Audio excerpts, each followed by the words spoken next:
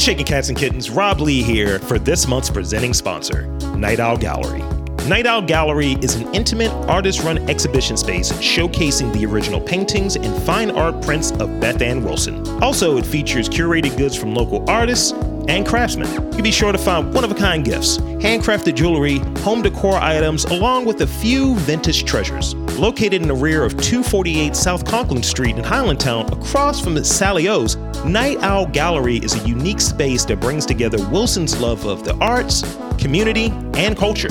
Additionally, Night Owl Gallery hosts an array of arts and crafts workshops throughout the year and participates in community events, many of which are free and open to the public. So in this ever-changing world, safety is their priority. So feel free to join them and hit them up online at www.nightowl.gallery.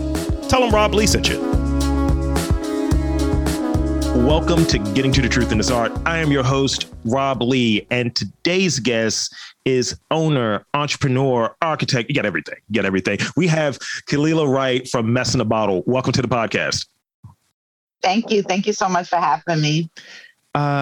Yeah. So I want to get right into it. I've seen you in different videos for different things within the business and entrepreneurship community here. So this is totally a pleasure. So for those who are uninitiated, give that quick spiel on what your background is and what your work is about. So Mess in a Bottle, we're a t-shirt company and we put messages on t-shirts and they come packaged in a reusable bottle. I started the company in 2016, shortly after the Freddie Gray uprising here in Baltimore, Maryland. So Freddie Gray, an African-American male, he died while in police custody.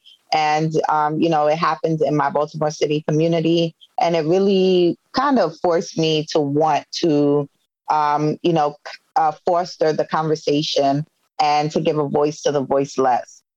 So that's kind of how Mess in a Bottle was birthed. And it stems from the 310 BC concept of receiving a message in the ocean. So, this was my way of sort of being able to start important conversations with the message.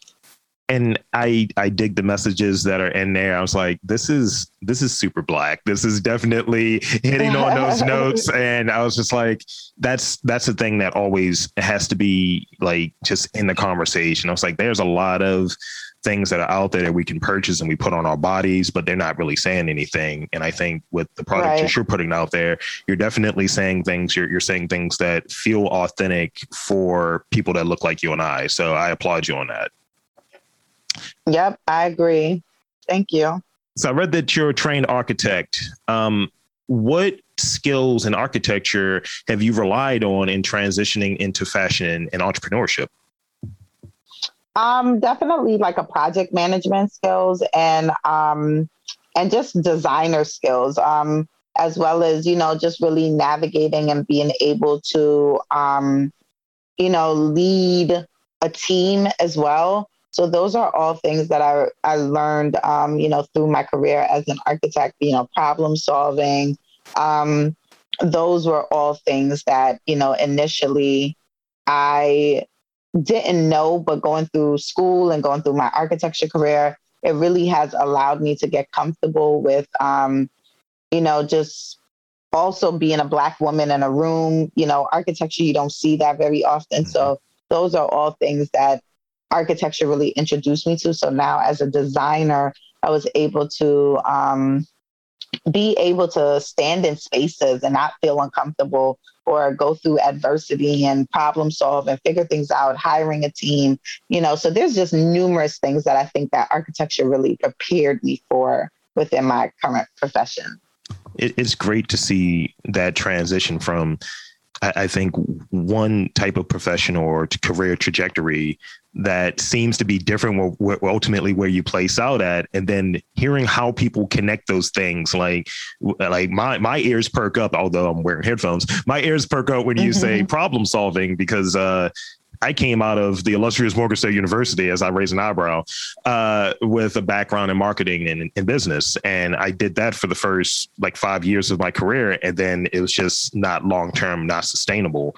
And I always wanted to do something that was more creative. So in the last 8 years, I've been working in higher ed and doing this podcast endeavor, and the podcast endeavor for longer than that, 12 years, but in the last 8 years working in higher ed, and being able to combine those things and taking from the problem solving, taking from like how things should look and how things should be rolled out and the project management piece. But it's always interesting to see what someone's creative philosophy is and how they go about transitioning from one career that may seem different to another career. So that's great. Thank you for sharing. Yeah, I really feel like architecture to me really aligned with, I'm a designer, and that's what, I just went from designing buildings to now designing clothes to now running a company, so to me, my design background really just aids me in all these different, if I wanted to become, I don't know what next, but, I'm sure I could still allow my design background to really lend to whatever profession I would go into. Yeah, I think in part is how one views it. Like, I go into any job because I haven't made the complete entrepreneurial jump yet. But when I go into a job, I don't try to hit them or go into any interaction. I don't try to hit them with what I think they want. I try to sell myself as is out of the box. I'm a problem solver. If that's what you want, let's go with it. Mm-hmm. And it just resonates. Yeah. It's transferable. So in getting into the space and of what your business is, how were you able to distinguish yourself from competitors?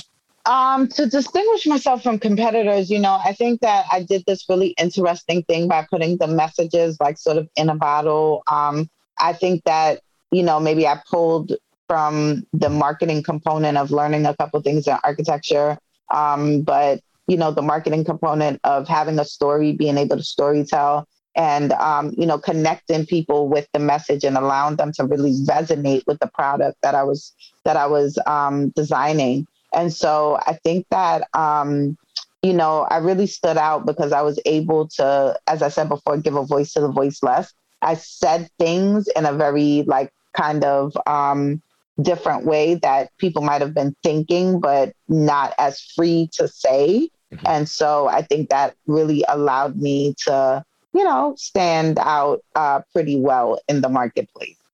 Well, you touched on something, so I'm going to skip one of my questions. I'll come back to it later, but you touched on it, and I don't want to bury the lead. So authenticity, right? Authenticity is important to your brand and what you're putting out there from the whole gamut. Like I did some sneaky internet work. It's also appears to be at a premium these days, that authenticity idea. People want to present themselves as being real. And we all know it's kind of weird to try to do that via social media because a lot of things on there are fake.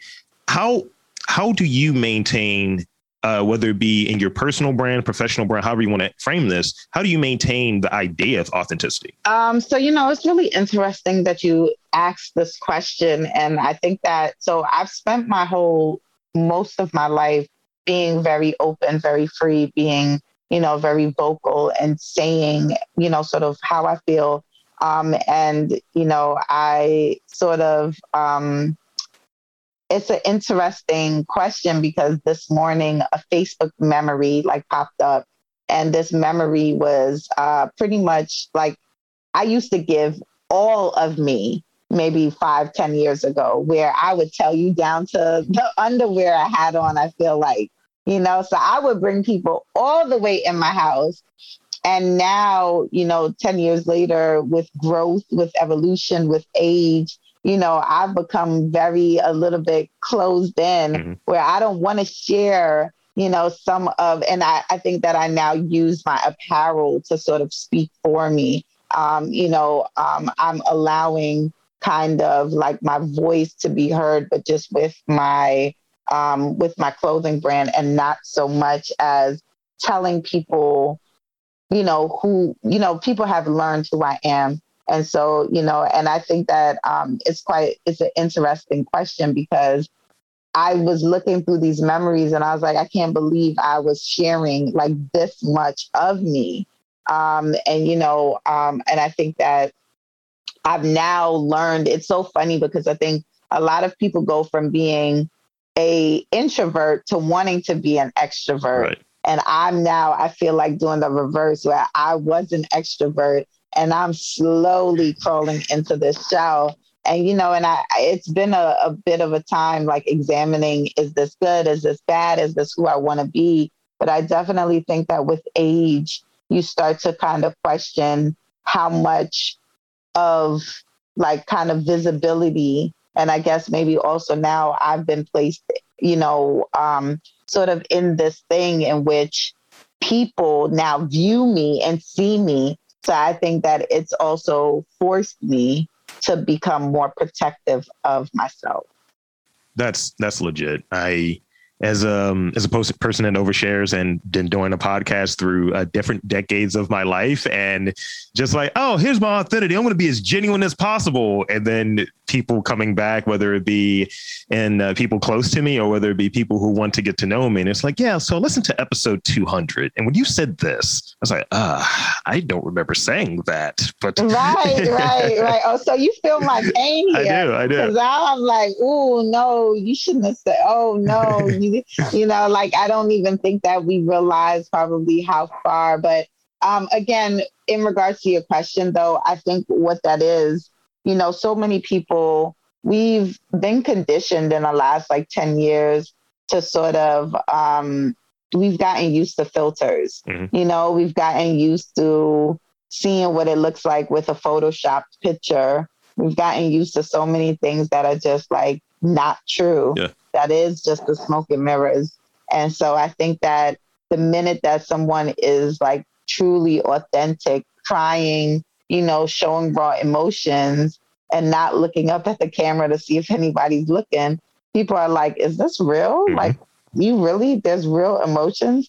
And they get really attracted and fixated on that as well, where, for them also, it feels like, wow, you're actually showing us something we're not seeing in the world. So I think that also becomes like this thing where the authenticity is just because it's rare. Mm-hmm. It's not, it's not presented that much anymore for us to see. It's like the same thing with that quote when people say, because kindness is so rare, people usually confuse it with flirting or something along those lines. Yeah. Uh-huh. I like that. I think that men, I got to look up that message because I feel like men have such a hard time with that because, I joke about that with my friends, with my girlfriends, like someone holds the door for you. And like, single women are like, oh my God, he wants to marry me. And I'm like, no, it's just the door. That's what his mama told him to do. Right. That's it. Like, don't get it confused. Just gluing his phone number on it. Like, yeah, just in case you want to know. Right. Yeah. So speak on that, some of those early stages. So how was it like in getting funding, or what creative strategies did you use to kind of work with what I assume was a more minimal cash flow than where you're at now? How was that? Speak on that a bit. In the beginning, I did a lot of like bootstrap, like, pitch competitions and really just trying to get my name out there. So anywhere and everywhere that I could be, I would be. Mm-hmm. I would go ahead and go to any conferences and just make sure you could see my products. I would sneak into places that I couldn't afford to be in, rooms that I couldn't afford to be in, and just, be a fly on the wall.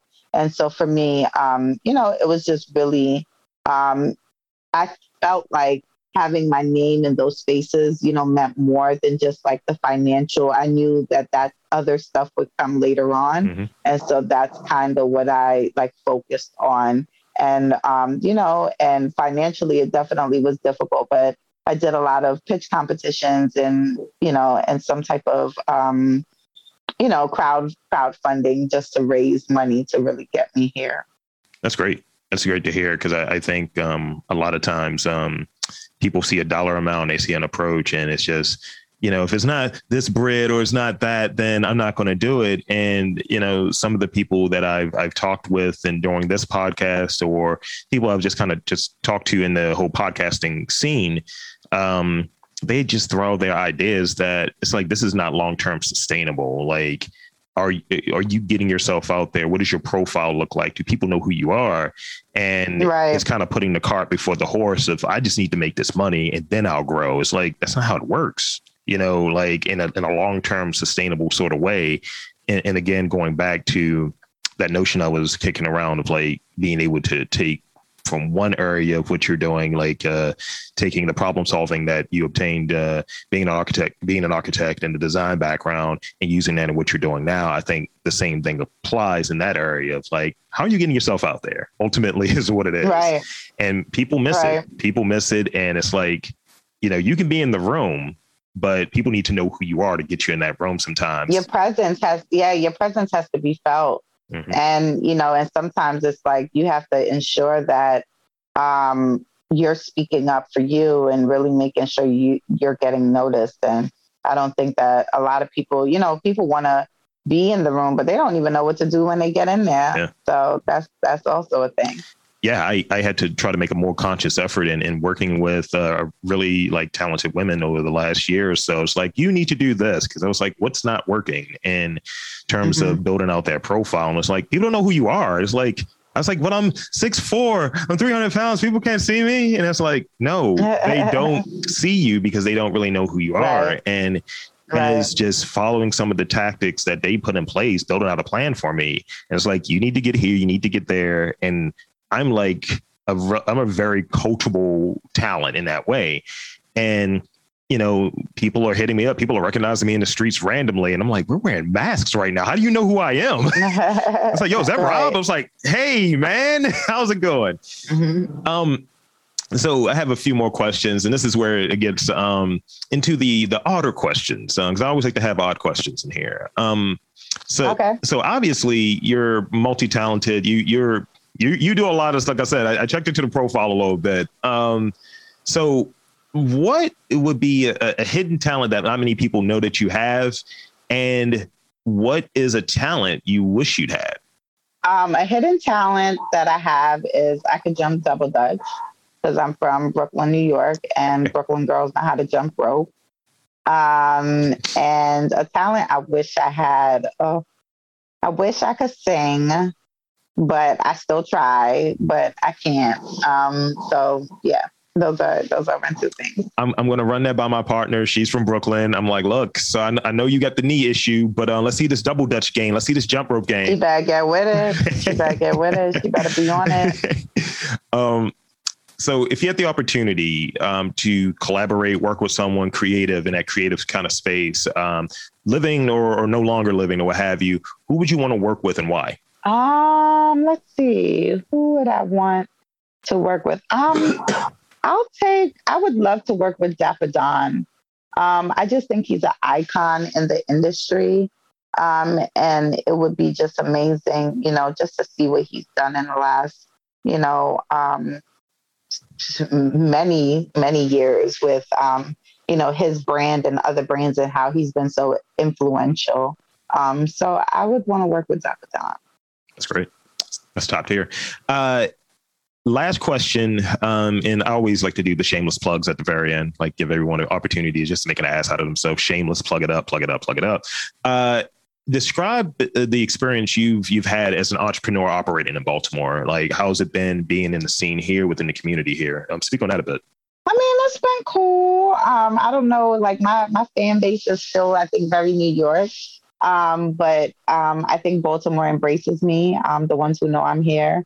And I mean, it's a city that I'm really still enjoying to like sort of get to know. I've been in Baltimore since graduating grad school for at least 12 or 13 years now. And I still feel like there's just so much to still learn about the city. And so I think that's been quite interesting, where I'm still getting to know the city and the city's still getting to know me. Yeah.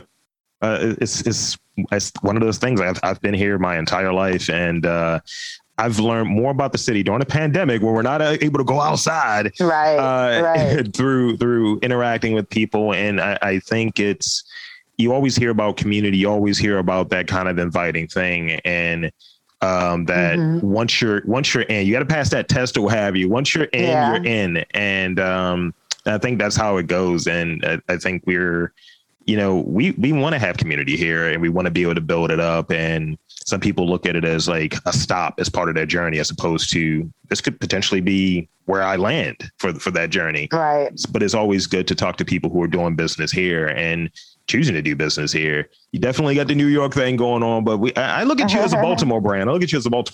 Yeah, I am. No, this is where I built my business. I totally agree. Lastly, shameless plug time. So for those who are uninitiated, who are not following, who are not like just completely dipped with all of the social media and all of that stuff, website, all of that stuff, where can he find you? Where can he find your business? You can find me at messinabottle.com to shop my t-shirts. You can find me at ownerofmess.com. And lastly, you can find my tea classes at thetclass.com. See, right there, just simple. You've done this before, obviously. Some people stumble all over themselves like, what's my social media again? I was like, I don't know. I'm asking you. Right. So thank you so much. This has been great. I've learned a lot. Glad to get those added details of the story, because I've listened to you and I've been on different chats with you in the past, and it's good to get just more of what your story is. So thank you again.